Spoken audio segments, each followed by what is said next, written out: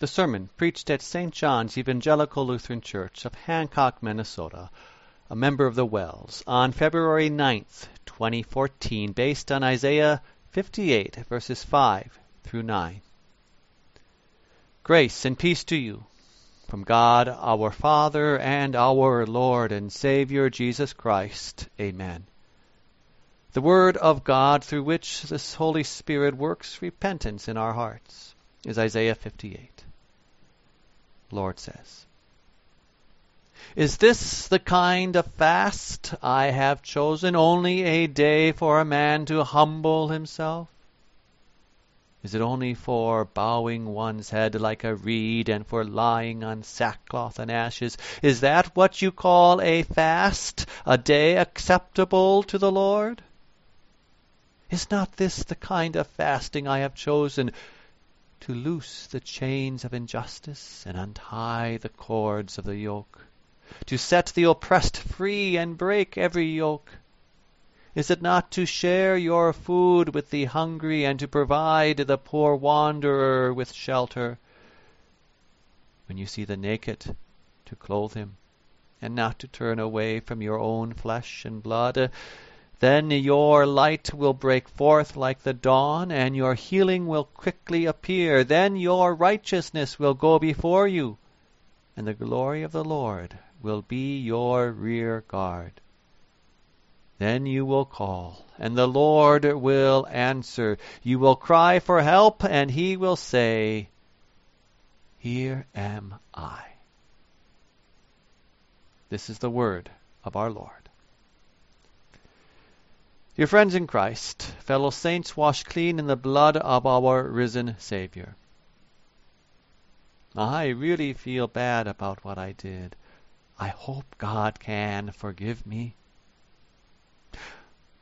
Why aren't things going better for me? Is God getting back at me for some sin?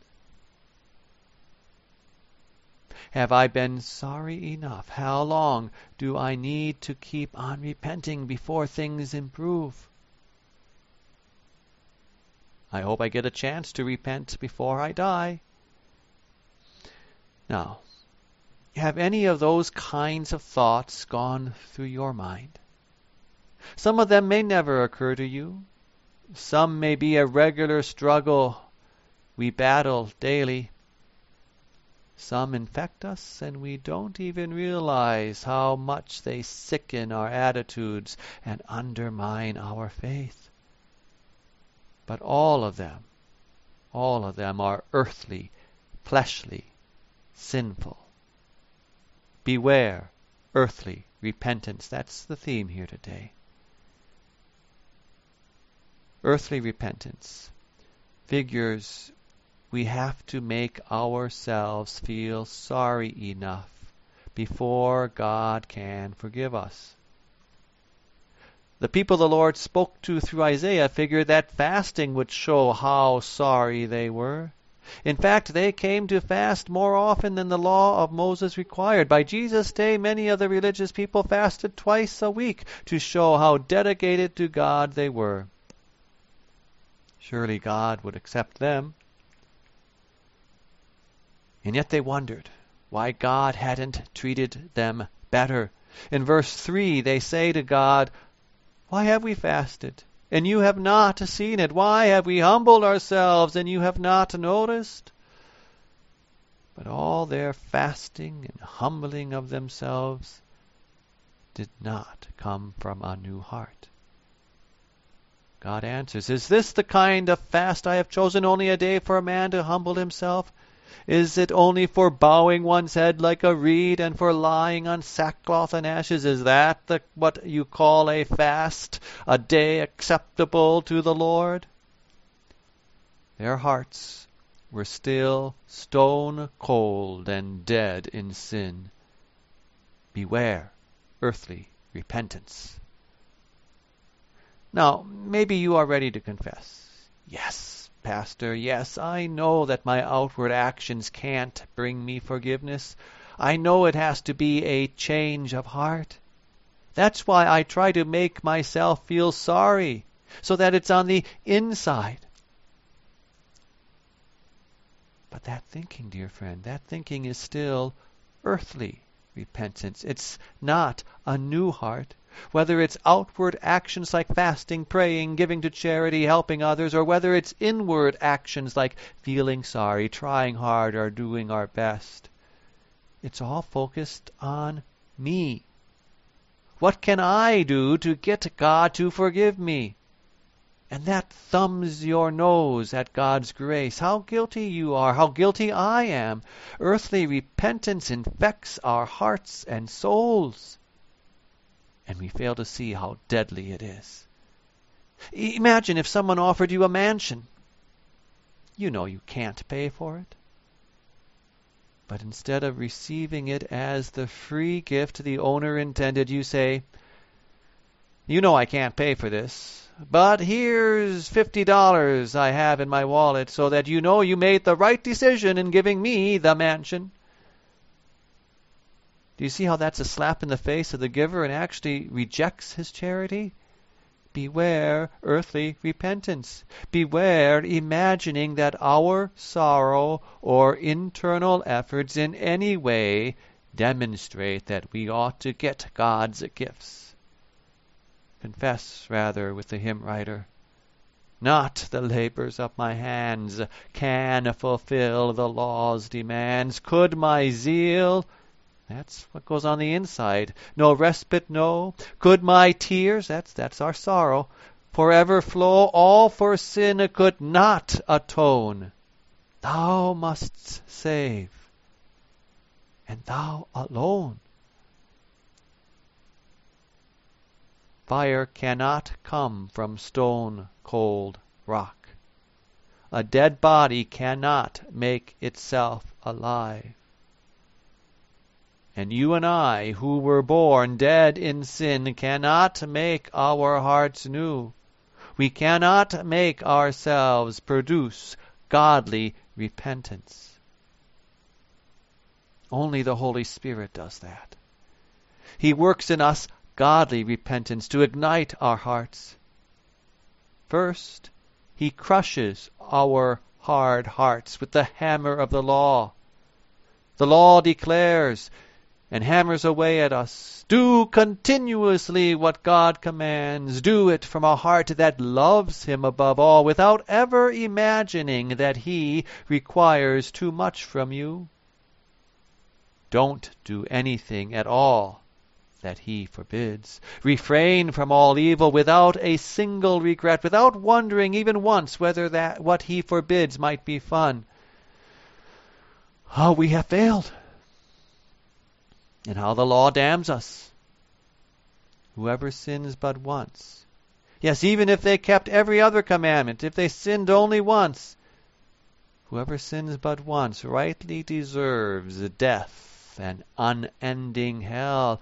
And the very thought that what I just said doesn't sound quite fair proves your sinfulness and mine.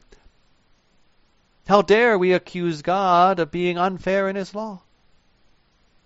How the Holy Spirit crushes our hearts, crushing them with the hammer of the law. But here is Jesus, the Holy Spirit says, and how sweet those words are. Here is Jesus. He fulfilled the law's demands. He paid for your sins fully. See His blood and death, the sacrifice in your place. All this is God's free gift to you. For Jesus has risen and ascended. He prepares the mansion of heaven for you. Believe this good news, the gospel of Jesus. How sweet the name of Jesus. That gospel ignites our hearts. Only the Holy Spirit can work this repentance in us. Godly repentance ignites our hearts. For godly repentance trusts in Jesus alone. The law has crushed our hearts to show us that there is no hope but Jesus. And through the gospel, the Holy Spirit brings new life to those crushed hearts. That's godly repentance. Now, godly repentance does not stay locked in our hearts. It shines out into our lives, which brings us to the second part here. Godly repentance rejoices in God's great love towards us. His grace that reached out for us, undeserving, unlovable, unworthy sinners, and His mercy that rescued us from the filth of our sins and the suffering our guilt deserves. Godly repentance rejoices in God's great love. It rejoices in that love by shining out with love toward others. Through Isaiah, the Lord describes that love in action. Is not this the kind of fasting I have chosen, to loose the chains of injustice and untie the cords of the yoke, to set the oppressed free and break every yoke? Is it not to share your food with the hungry and provide the poor wanderer with shelter? When you see the naked, to clothe him, and not to turn away from your own flesh and blood. Now, many people may do those things for the wrong reason. Even atheists will support charities in our day. Beware earthly repentance. But when acts of love, kindness, and helpfulness flow because you know and believe in God's love that freely gave Jesus to you, an undeserving, unworthy sinner, how precious those acts are. Yes, how precious the acts of love that you do because you believe God's great love that gave you Jesus. When godly repentance shines out into our lives from hearts ignited by the gospel of Jesus, what a light that is. Isaiah describes that light. Then your light will break forth like the dawn, and your healing will quickly appear. Then your righteousness will go before you, and the glory of the Lord will be your rear guard. That reminds us of Jesus' words from Matthew 5. Let your light shine before men, that they may see your good deeds and praise your Father in heaven. Notice how our light is to bring praise to our Heavenly Father. We want others to glorify the Lord and know that He is our righteousness. So as important as it is to help those in physical need, how much greater is the spiritual need we see in the world around us. We have the gospel that sets sinners free from the chains of death and the yoke of slavery. Share that gospel, the good news of forgiveness in Christ Jesus. You have the life-giving food, the words of Jesus. Feed the starving souls with that pure milk and sweet honey of God's word. You have the clothes that last for eternity, the white robe of Jesus' righteousness. Cover the nakedness of sinners with the righteousness of Jesus Christ.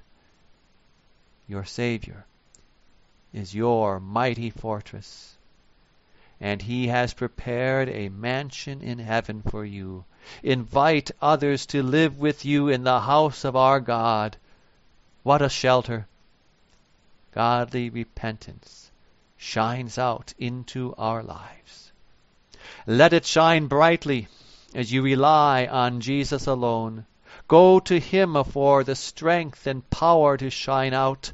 Call on Him for help. He will answer. Through His word and sacraments He will answer and be with you. In the Bible He speaks to you. And in the Lord's Supper He gives you His body and blood to eat and drink. Could He be any closer? Call on Him, for He is with you in His word and sacraments. Through the prophet He promises, then you will call, and the Lord will answer. You will cry for help, and He will say, Here am I. Amen. The peace of God that surpasses all understanding, keep your hearts and minds in Christ Jesus. Amen.